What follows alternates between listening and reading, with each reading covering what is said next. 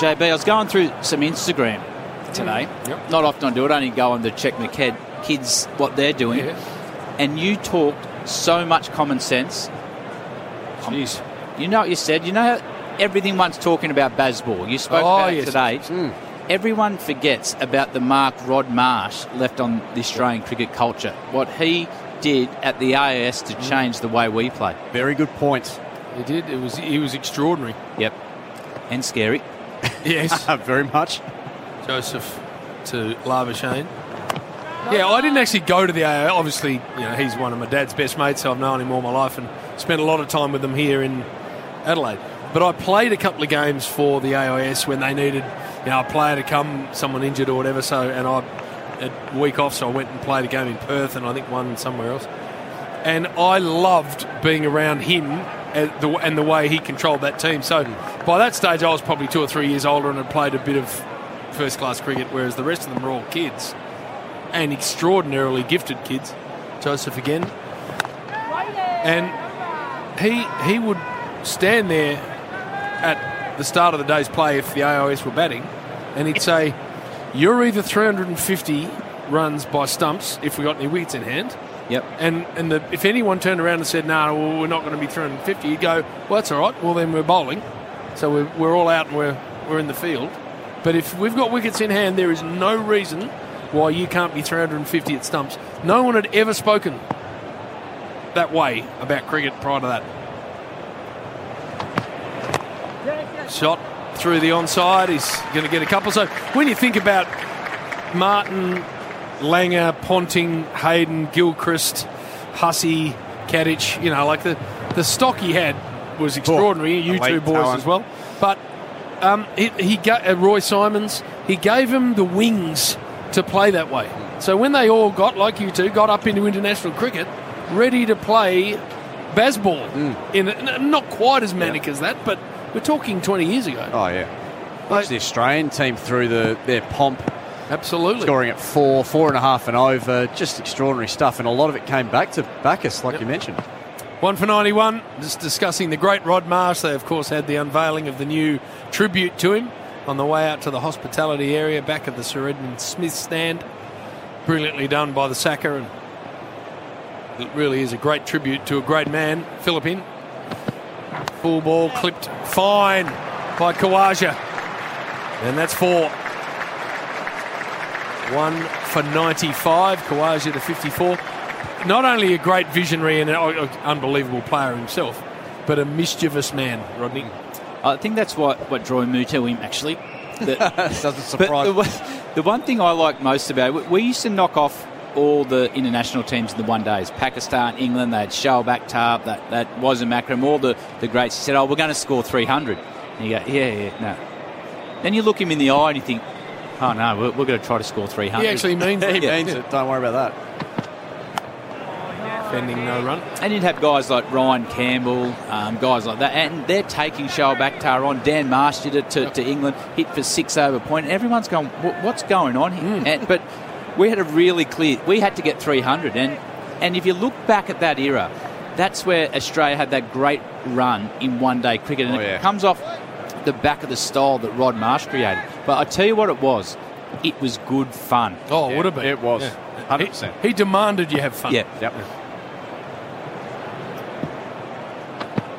Philippine and no shot off it. I used to love, so once he'd finished doing that and he was off doing other things back as you'd run into him, and often with Dan and Paul and Jamie, his sons, for dinner or a barbecue or whatever. And as the basket press kicked in, the mischief levels got higher and higher. And what he'd do is he loved causing arguments, like saying things that he knew would cause an argument. And you always knew he was going to do it because he had this stupid look on his face. And he'd often do it after he'd been to the toilet, because he'd go in there and think. Yeah. And so you're sitting there and there's an argument about something or another. Philippine again. No shot. And he'd come out of the dunny with this stupid look on his face. And a handful of burley. Yeah. And I'd say to him... rolling it out there. Like, after you'd experienced it 1,000 times, I'd say to him, there's no way you believe what you're about to say. No way. And he'd get... And he'd... this stupid face. Yep. And then he'd throw the burley in and the whole joint would erupt. Yep. And then a half-hour argument would start, and I'll just look at him and go, "You are the best." You're just winding the whole room up. Philip Takwaja, cut shot, picks out the field. There's 4 otherwise. He had an unbelievable skill of knowing everything you did in Adelaide. I remember, we're only young, I think I was 18, just turned 18. When I went to the academy, you'd go have your night at whether it be Droplands or what was Maisie Park. Yeah, the players. Players, that's the one. Yep. Then every night you did it, the next day you'd call it a training session. He'd run us up and down the beach, get us in the water. Then, because he loved the keepers and he always had a soft spot, he goes, "How was last night?" And you go, what do you mean? He knew everywhere you've been. Yep. Joseph running away from the cathedral end. And defending. So one of my favourite stories about the mischief of that man was Dennis Lilly and the aluminium bat in Perth. Oh, yeah. So he decided he's going to market these aluminium bats, but he thought the only way I'm going to sell them, DK, is if I use one myself. Right. So he hadn't cleared it with anyone, just walks out in the middle of a test match with an aluminium bat. Yes. So he's hitting it and it's going toink, toink. Mike Brearley, the captain of England's, complained to the umpires that it's damaging the ball. And it was about 15 minutes before tea that this was all happening. As Joseph away again, and again defending. So he gets into tea and not out, but the ball can't even get off the square. So Greg Chappell's the captain. And Greg says, "Right, you've had your fun. That's enough of that bat. Get rid of it and get a proper bat." Anyway, Dennis refused to let anyone tell him how to do anything. So those two started blue. Anyway, Greg's a captain, obviously. And I'm telling you, you've had your exposure for your stupid bloody... It's done. Pick up a proper bat. Anyway, apparently the blue went for most of the tea break. And then in the end, Dennis reluctantly grabs a normal bat because they've got to go out and resume play. Joseph again, and again defending no run. So Rod, the old Wacker rooms, the door was in the corner, and the viewing sort of stools really were off to the right of that. Rod's positioned himself right at the door, and as Dennis has walked past, he's just out of the corner of his mouth said, "You're not going to let him tell you what to do, are you?" DK, the proper bat, gone and picked up the aluminium one and stormed out onto the Wacker, and all hell has broken loose. All hell. Greg Chappell's looked at Bacchus and gone, "Thanks for that, mate. I really appreciate it." Joseph again. Ooh, good ball, nipping back. Inside edge onto the thigh guard. No run, 1 for 95. The one thing he taught me, and it's probably not a great habit, is you had to celebrate your wins. And I remember touring South Africa with the Cricket Academy, won the first game.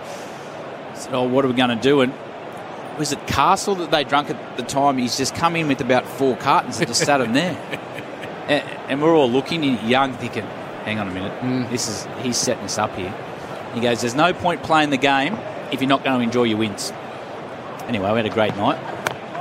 Defending offside, no run. We got beat the next one day. The same 4 cartons come in. We thought, "Oh no."